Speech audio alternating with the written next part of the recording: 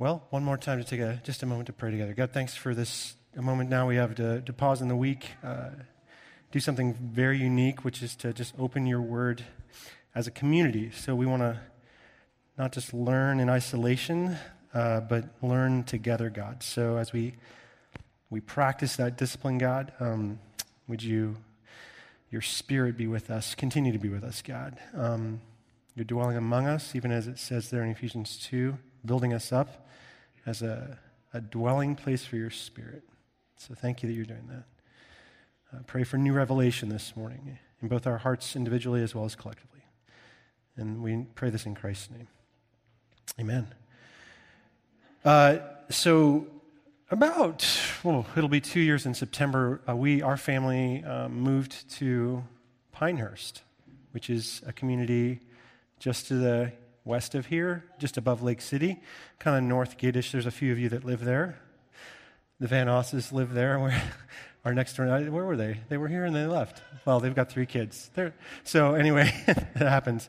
But we're next door neighbors to Ashley and Tim and their kids. And when we first moved in, it's kind of a fixer situation, like a lot of houses in Seattle. And so we moved in, and there was a lot of work to do. And I think I've told stories about remodeling the basement, taking out an extraordinary number of rhododendrons in the backyard, planting some grass, doing those kinds of things. And then Tim and I took the fence out between our house because the Runyons had inspired us with this. They had taken the fence out of their yard between their neighbor's house, and they have this idyllic situation, right, with your next-door neighbors. So perfect.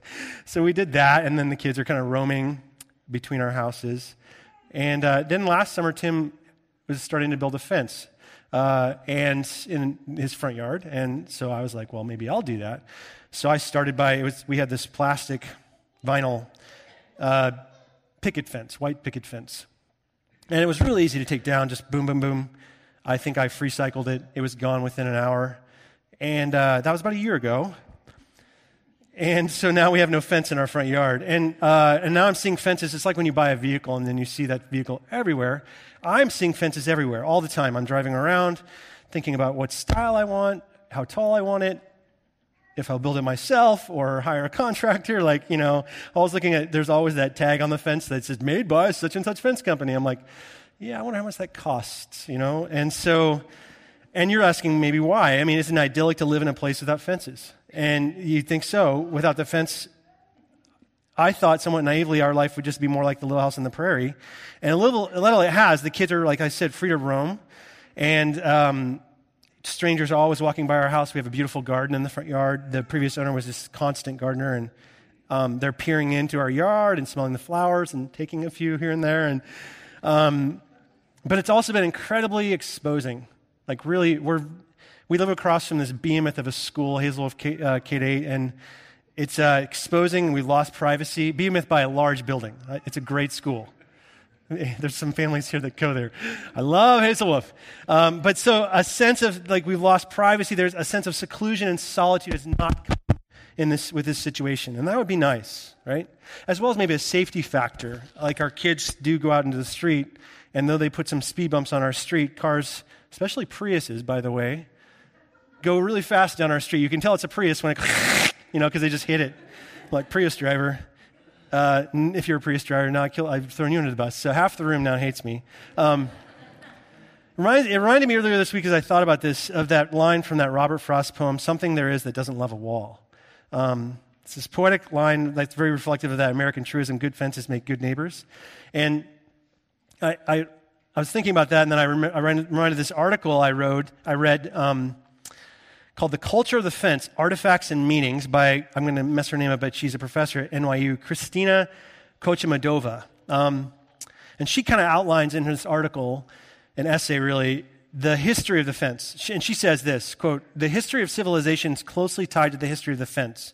Human civilization is conceptualized as emerging from agriculture, family, and property, and all of these," she says, "evolved from the fence." And then she goes on and says, "At the end of the day, fences are a product of the struggle for control between humans. In any situation, they ensure that someone has the upper hand. That's why they're associated with law, property, conquest, protection, separation, social division, order, and regulation. All those things are ideas ensuing from the practice of dispute. So fences are a technology we've conceived as a solution to the issue of dispute, social conflict. They're symbolic of the expression of our deeply nourished conviction that we should have some sort of control.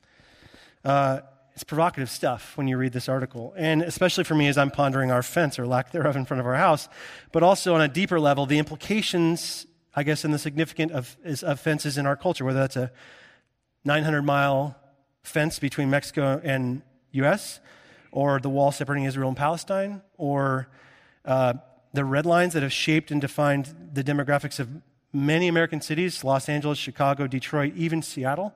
And then the less visible fences of bias and fear that we have of the quote-unquote other. People that don't look like us, talk like us, believe like us. You know, we have a mosque by our house, and you see men on Fridays walking in their traditional Muslim clothing, and that fences go up in my heart because you kind of wonder, who are they, right? And as Frost said, there's something in us that doesn't love a wall, right? We just love fences. And to that end, because Paul says here in Ephesians 2:14, very famously, that Christ himself is our peace and that he has destroyed the dividing wall, the fence of hostility that exists between us. Because of that, it's imperative, my friends, that we dive deeply into what that means, and what it is within us that loves fences, that needs them, both in the context of Ephesians as well as our lives. In other words, there were obviously fences and walls then, because Paul's talking about them, and there are obviously them today. And the gospel declares that God's intention in Christ is always, always, always to destroy those walls that separate us. Always. So we're going to look at that idea this morning, at God's desire to break down the walls of division and how the gospel brings that about. Now, last week, same as this week, the passage broke down into sections. So we're going to explore kind of this in sections. So we're going to look at 4. We're going to look at the problem, like why walls are a problem. We need to talk a little more about that. We're going to look at the purpose, what God desires in place of these walls, okay? So like you take the fence out of your yard, I'm just telling you from personal experience, there's something missing. So what goes in place of that? And then the strategy, how God breaks those walls down. And then what's our responsibility in that work, okay? Like if we say here at Bethany, this is one of our little catchphrases, all revelation leads to response. All revelation leads to response. Then, how are we to respond to the demands of the gospel? The gospel's putting demands on us this morning, all of us. And so how are we to respond, okay? You with me? So first, the problem. This is in verses 11 to 14. And I invite you to have Ephesians 2 open and follow along. Kind of a Bible study this morning. The case study of the problem is here. Paul says it's the circumcision and the uncircumcision. Verse 11, the Jew and the Gentile in that day exist in a state of hostility because of ritual practice, the circumcision. Now, I don't want to get lost on circumcision. That's not actually the point. If you wanted to talk about that, we could. But Paul is merely using that as an illustration. It would have been like talking about the Seahawks and the 49ers, like illustration that would have made sense to them in that day in the Greco-Roman world, a reality that's seeping its way into the Ephesians church. So one of the words Paul uses to describe this division is the word in verse 14, barrier. He uses a word there to talk about the fence, is the barrier. The barrier is this Greek word phragmos. And the reason I tell you the Greek word is because right there it's a cognate for an English word, fragment. So the phragmos was a fence or a railing, specifically in the Greco-Roman world. If you can imagine me putting one up here, you actually have this in some churches. I remember seeing this in a Lutheran church I visited, where there's a railing, a phragmos, erected in public places, usually in the Greco-Roman world, that would prevent from two groups from coming together. They put that in churches to prevent you from coming onto the stage where the sacraments are, okay? So the key here is it's not only a means of separation, but also in the public sphere, protection. So it's a way of keeping people or persons who are perceived as threats out of certain areas of the city or the community. So it's the ancient Near Eastern equivalent of no trespassing or whites only, okay? The phragmos. Now, interestingly, the Jewish historian Josephus, around Paul's time, writes that there existed in the temple of Paul's day, in Jesus' day, a 5-foot wall, a phragmos, that separated the outer courts of the temple, you can read about this, from a series of stairs that led into the upper court, inner court of the temple, where the Jewish men could go. And there's courts between, the court of the women, court of the Gentiles, and ultimately this platform where worship took place, sacrifices, offerings, all that stuff. And Josephus said that attached to this 5-foot wall at various intervals around the temple were notices written in Greek and Latin, which were the common languages of the day, warning Gentiles, that's us, unless you were born Jewish, not to proceed on pain of death. Like it was a capital, by punishment of death, you would enter through this wall. Which means this, Paul's employment of this metaphor would elicit a very strong, emotional response among the Gentile audience who are reading this. The Ephesians are pagan converts to Christian, not Jewish converts generally. And the actual walls that existed in their society, because he used that word phragmos. Areas, sectors, places they were perceived as threats could not go, or they'd be killed. Which is why, notice Paul takes this a step further. There's not just a mere wall there. It's a wall of hostility. That word hostility, Paul uses it twice. It's this Greek word for hate. The old translation says enmity, but it's just a word that means hate. So there's a wall of hate. And this is a wall erected because fear had ultimately engendered this deep-seated hatred between Jewish person and Gentile person. And so the question you might be asking is, what caused the hate? Why are the Jewish people and the Gentile people hating each other? Well, ironically, getting back to the idea of circumcision now, it's simply code there for the law and the commandments, the regulations that structured their life. That's the thing that had created this barrier between them. The Mosaic law, the Old Testament, prophets, Exodus, Leviticus, all those rules, read that sometime. Regulations about how long your hair can be, what kind of clothes you can wear, all that stuff. How to live a holy life. The Jews were given this is important, this legislation. You might not think of Leviticus as a gift, but they were given that book as a gift. And then through it, remember Abraham was told, you're blessed, that's the gift, to be a blessing. It was never just about following the commandments perfectly, boom. They were called to be a godly, holy nation and then remember Jesus, your light to the nations, city on a hill. Show the other nations what it means to live for God. They're supposed to live according to the law and be able to show all the nations. And nations is the Greek word ethnos, ethnic, Gentiles, that's us, everybody, what godliness looks like. So on the one hand, the Jews have come to despise the Gentiles because they didn't have the law. They lived lawlessly. They were unclean. They were barbaric, whatever words they would use. Actually, the word used here in the Ephesians 2 passage where it says they were godless is the word we get atheists from. You're godless, athenos. So they called them atheists. Now, on the other hand, the Gentiles had come to despise the Jews for despising them. Because, they were narrow-minded, bigoted. And so as a result, there's this hostility and contempt and animosity, and all because of a good gift that God had given. It's just so tragic.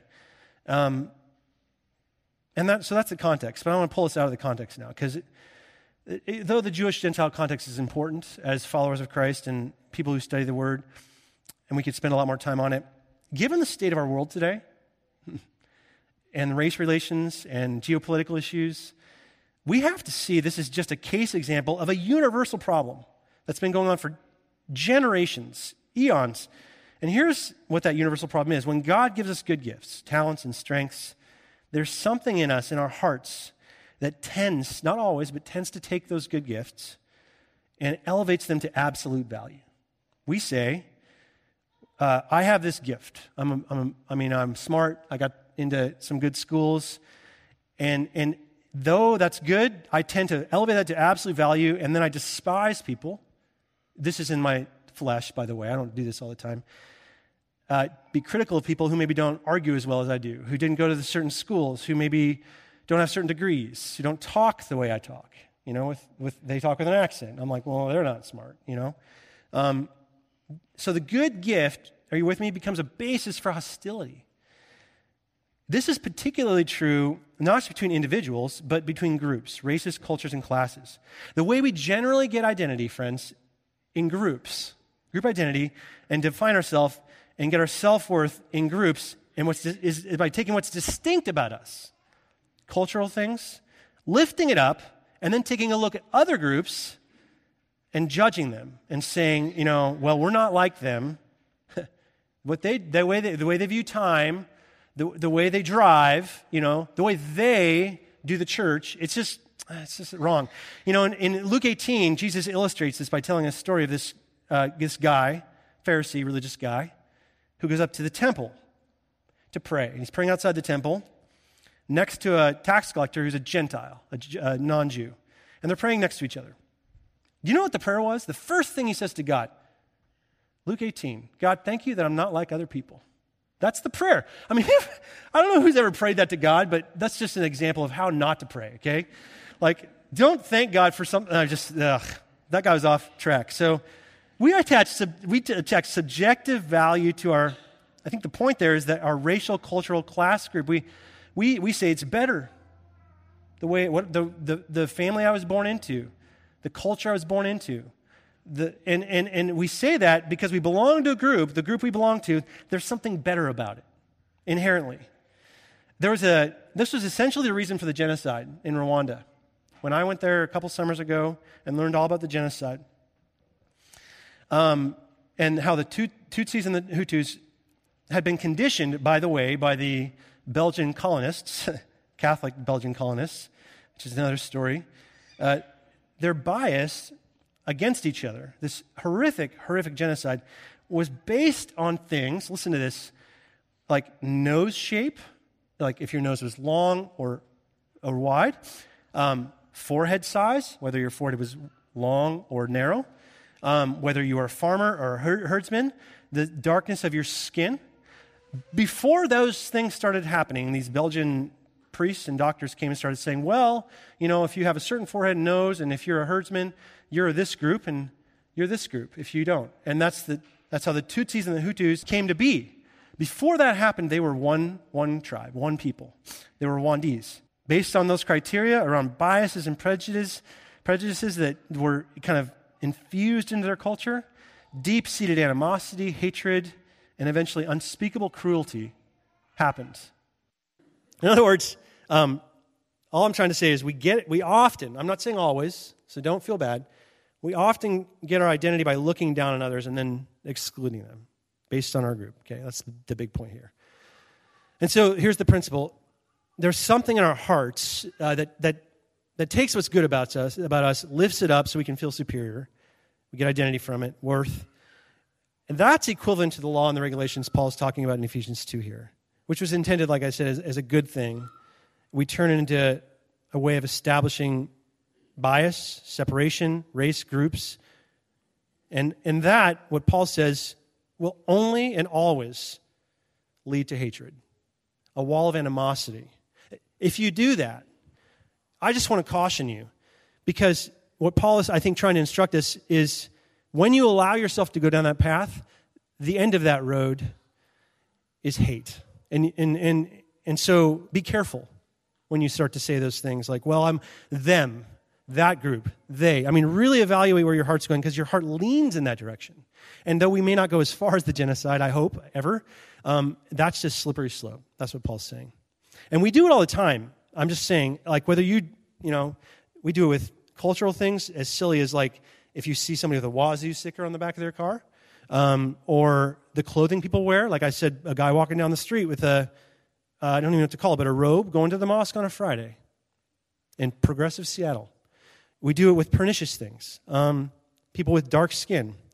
People, like I said, are wearing head coverings or hoodies. I was talking to somebody this week who was walking down the street in Edmonds wearing a hoodie. Isn't even black, and somebody yelled out of the car the N-word at them. So we do it when we see a hoodie. We do it when we support particular political causes, or we don't. Like, you're on Facebook, or no, not anymore, but anyway, wherever you do this stuff now. And if you do or you don't post about something, if you do or you don't like it, or you put the heart, you do or don't do that, we attach all kinds of value to that in our friend groups. And we say, well, they're narrow-minded because they liked that thing, or they didn't post about that thing, and it's really important to me. And that meaning, that deep meaning we put on those things, we do it, and it leads us down this really, really bad, dark road. So that's the problem, okay? Merry Christmas, right? So that's why I want to get to the purpose. Because God desires, I took the fence out in front of my yard to put something in place of that. Like, I'm not just trying to tear this all down and just burn it down now. I think God wants to put something in place of the walls of hostility. But he doesn't want to tear them down. So verse 15, it's really great how specific Paul gets here. God, I love this. Like for me, this is really helpful. God's purpose was to create in himself, like if you're by the way, if you're in business and you write mission statements, great example of how to write a mission statement. God's purpose was to create in himself one new humanity out of the two, thus making peace. Period.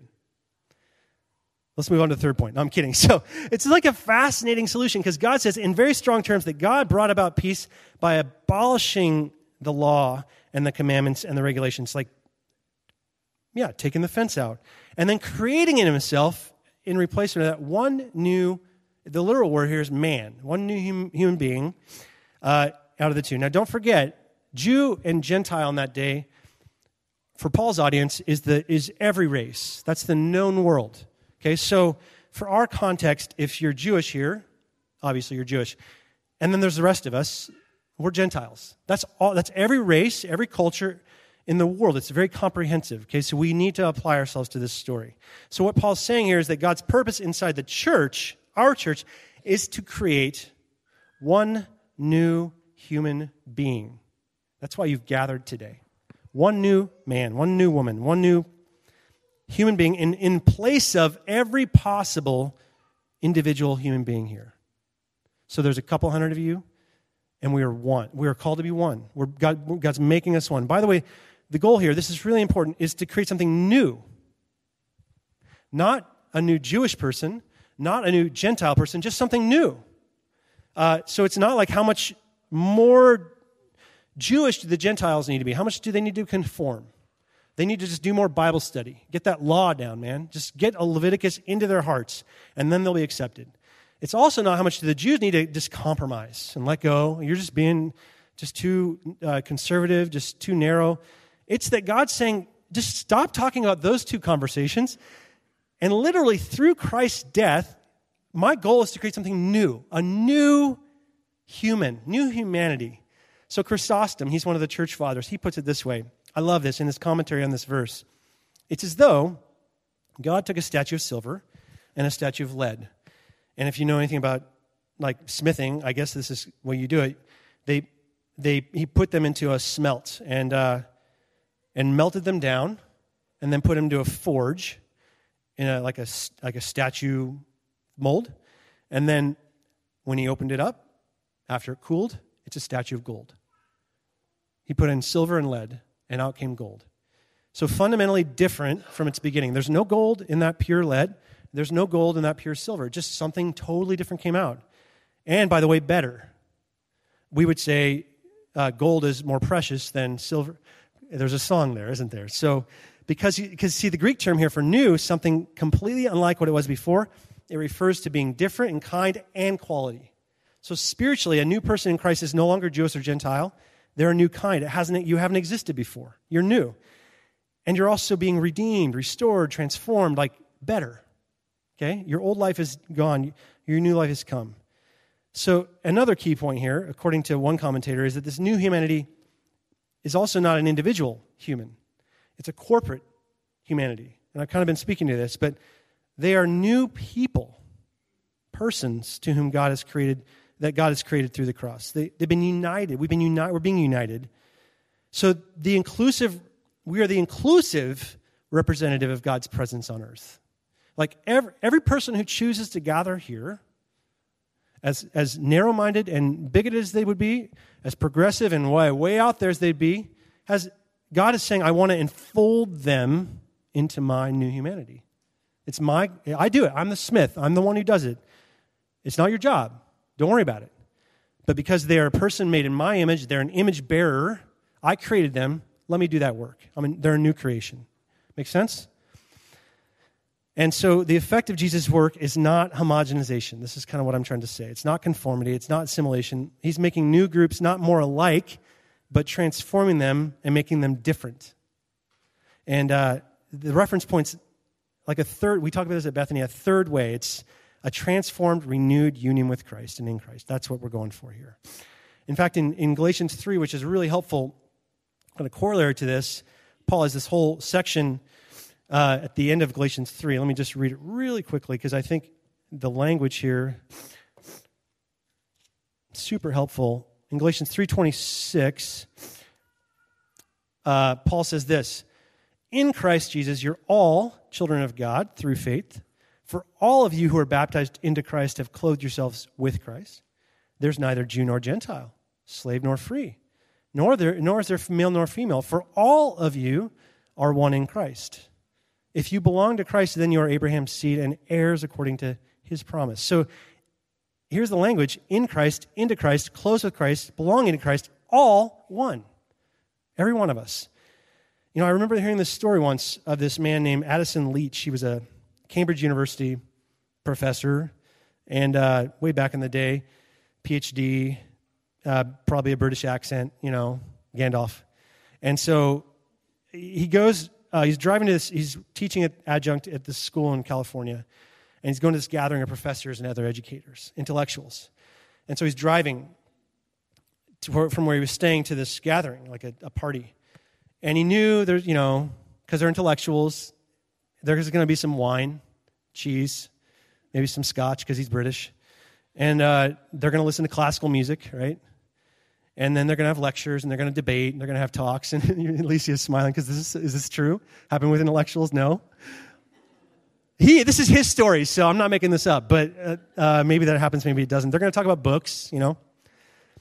In other words, here's the point. He said he was going off to see a group of people who were all like him, educators, PhDs, professors, culturally like him, shared his interests and his tastes, could kind of match his intellectual prowess. And so then on the way, he's in California, turns on the radio as he's driving.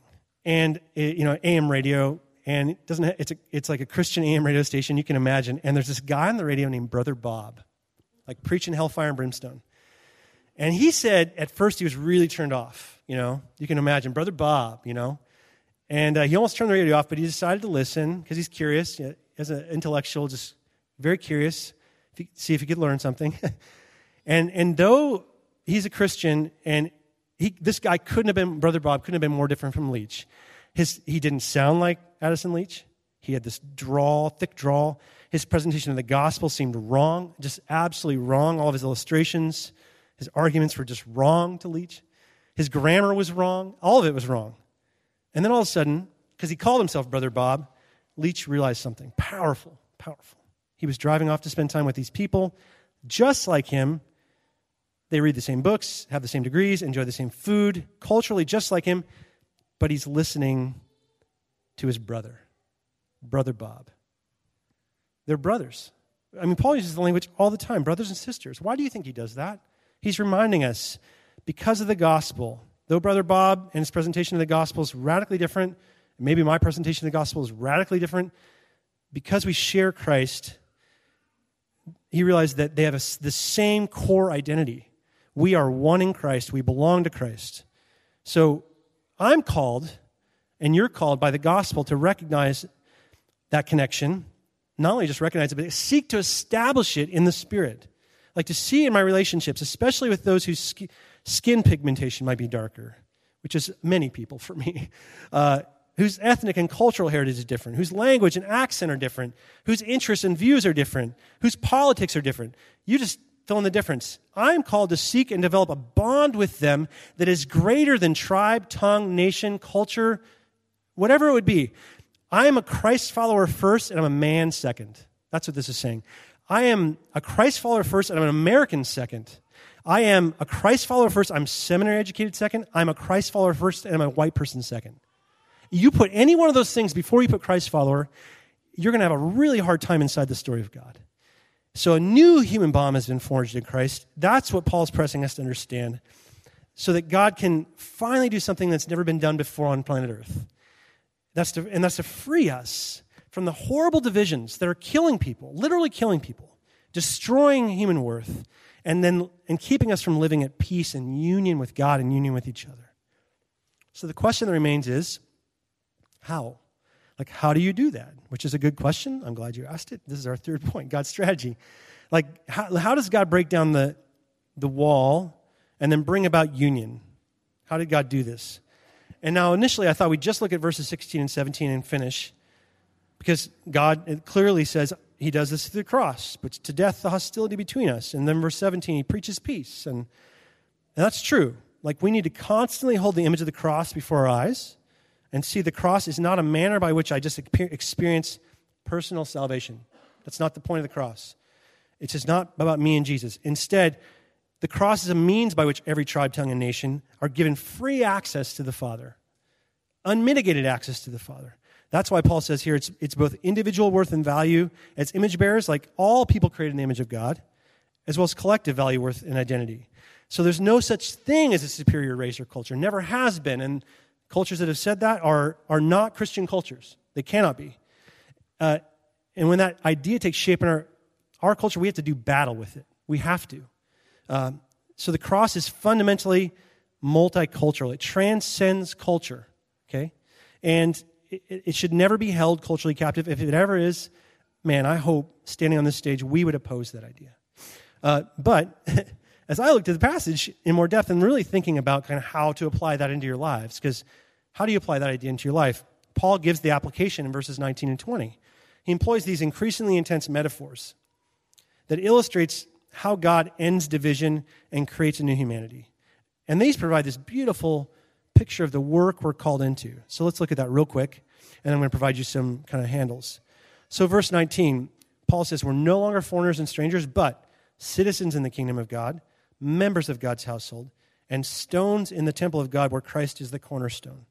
So what we have here are three images that Paul uses very deliberately, and the increasing intensity here. So first of all, citizens, that's the image of nation. We're God's people, his nation. And then we're a household. That's the image of children and parents. We're God's sons and daughters. We're family. And then thirdly, temple. That's God's dwelling place. We are stones being built together as a habitation for God's presence through God's Spirit. And as you look at those images and ponder them, they get, like I said, more intense with regard to our relationships with each other and with God. So it gets relationally more intense with each other. Let's start with God. Because like a king lives in a country among his people, but a father lives under the same roof, generally, with his children. And in a temple, you get this idea that God actually lives inside, like the Jewish people would have believed that God lived inside the temple, like inside the stones, like they were holy, the stones. So he inhabits that. When you think about our relationships, like if you're co-citizens, we are, most of us, some of us aren't, but like we may live miles from each other, but we still have the same citizenship. If you're children growing up in the same home, your brother and sister, you hopefully don't live miles from each other, though I think our kids would love this, but you live just feet from each other. And if you're stones in a building, there's no distance. You're cemented together. Do you see this? Each one's more intense relationally as well as spiritually. And this is what Paul's saying. The more powerful the force that shapes you, the more fitted you are for anyone who's been shaped by that same force. The more powerful the force that shapes you, whether it's citizenship, family, or your spiritual identity, the more fitted you are for anyone else that's been shaped by that same force. So, for example, culture is powerful. If you grew up in the same country as somebody else, or say you're living away from your country of origin, and this was true for me when I was in Kenya for a year, and you find somebody else who shares your same culture, like you find another American there, you find another Kenyan here, and you're like, it doesn't matter, like how old they are, how young they are, how cool they are, if they're missing like all their teeth, and they're like, man, let's talk, because like let's talk about home, right? And because home is a powerful, like culture is a powerful force. But then family is even more powerful, like who your parents are, who your siblings are, how you were treated growing up, what your backstory is. We all know this, whether you had a great family of origin or a really difficult one. Therefore, people who are family, because they've been shaped by these experiences, tend to be more fitted for each other. Like if you had a hard experience, for example, like I did, my sister and I had a recent conversation. My parents moved back to Spokane to retire, and they live like a mile from my sister. And I've told her for 20 years since leaving home, yep, I'm going to live as far from mom and dad as possible. And so they move in. She texted me just recently and said, wow, I finally understand what you're talking about. Like, they're up in our business all the time. And I'm like, yeah, I've been telling you for 20 years. You think I was like on drugs or something? No, I mean, like it's crazy. So we could resonate with each other in that. And understand desires and longings. Now, here's where the metaphor gets mixed. So sorry for the English majors. If you're a brick being shaped in an oven, or you're being chiseled together as a bricklayer, ideally, there's no distance between you at all. Because if there is, with culture, nation, family, like in some families, the more the distance, the better, right? But with bricks and stones in a building, if there's any distance, that building will not stand. It will just topple right over. It's impossible for it to stand, or at least it won't stand for long. So they have to be fitted together and this is the point, for God to dwell in that place. You have to be tight. So the more powerful the force that shapes you, the more fitted you are for anyone or everything else, and anyone else shaped by the same force, you're more fitted for them.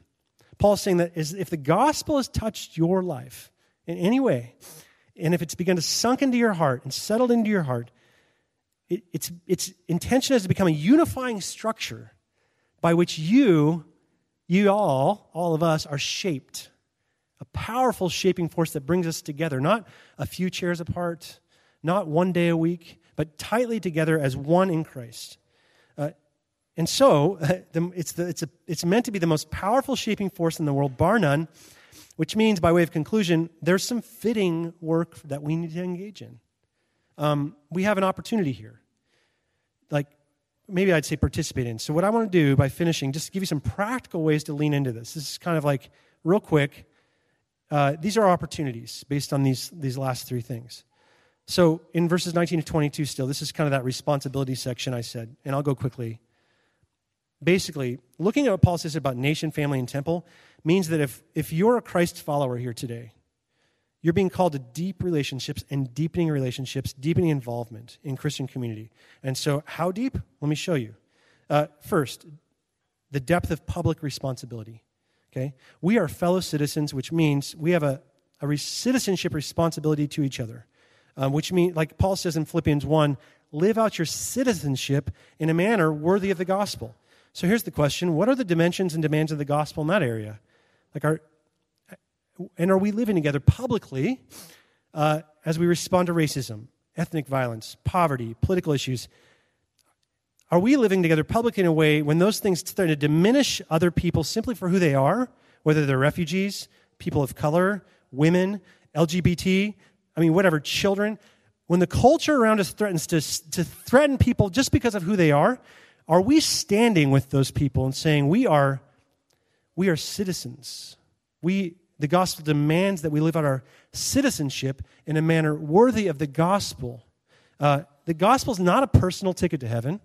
It's public. It has public ramifications for here and today. And thus, when things happen that affect one of us or a segment of us, things that are painful and difficult, racism, violence, poverty, our responsibility as fellow citizens is to respond to those things and step into those things.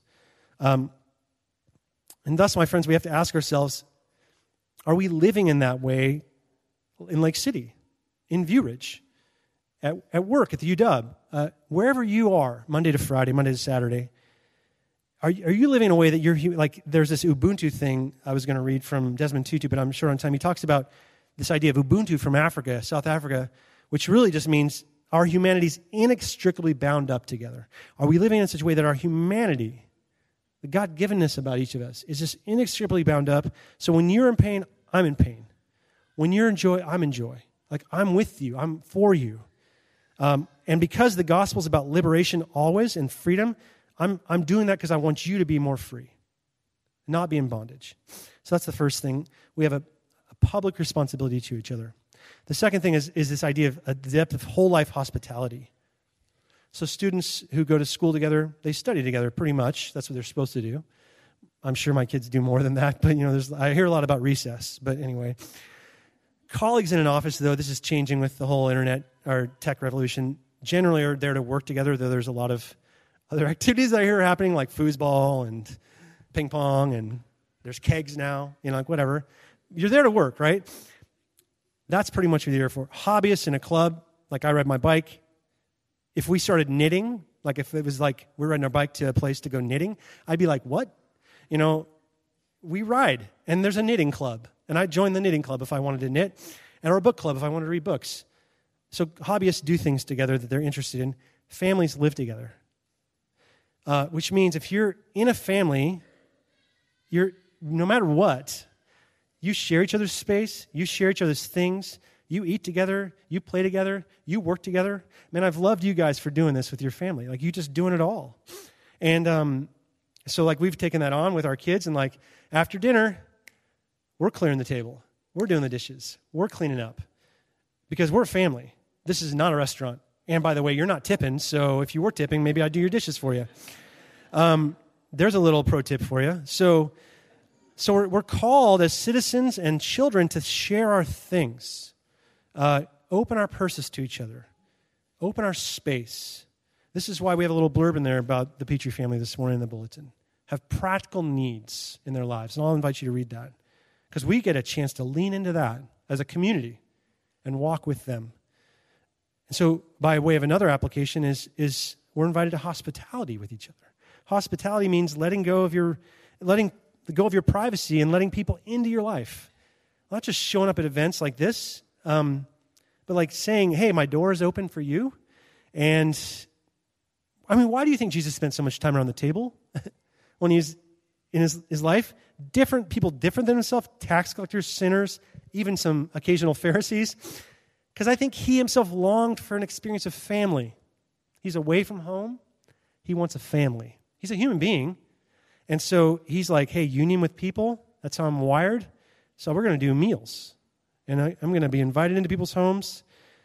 That can only happen when you're opening your door. And so are you opening your life to other people? Are you not taking your fence down like I did, but like inviting people into your life who are different? Like if you looked around the room right now, look around real quick. Just look around. Just glance at some of the faces around you.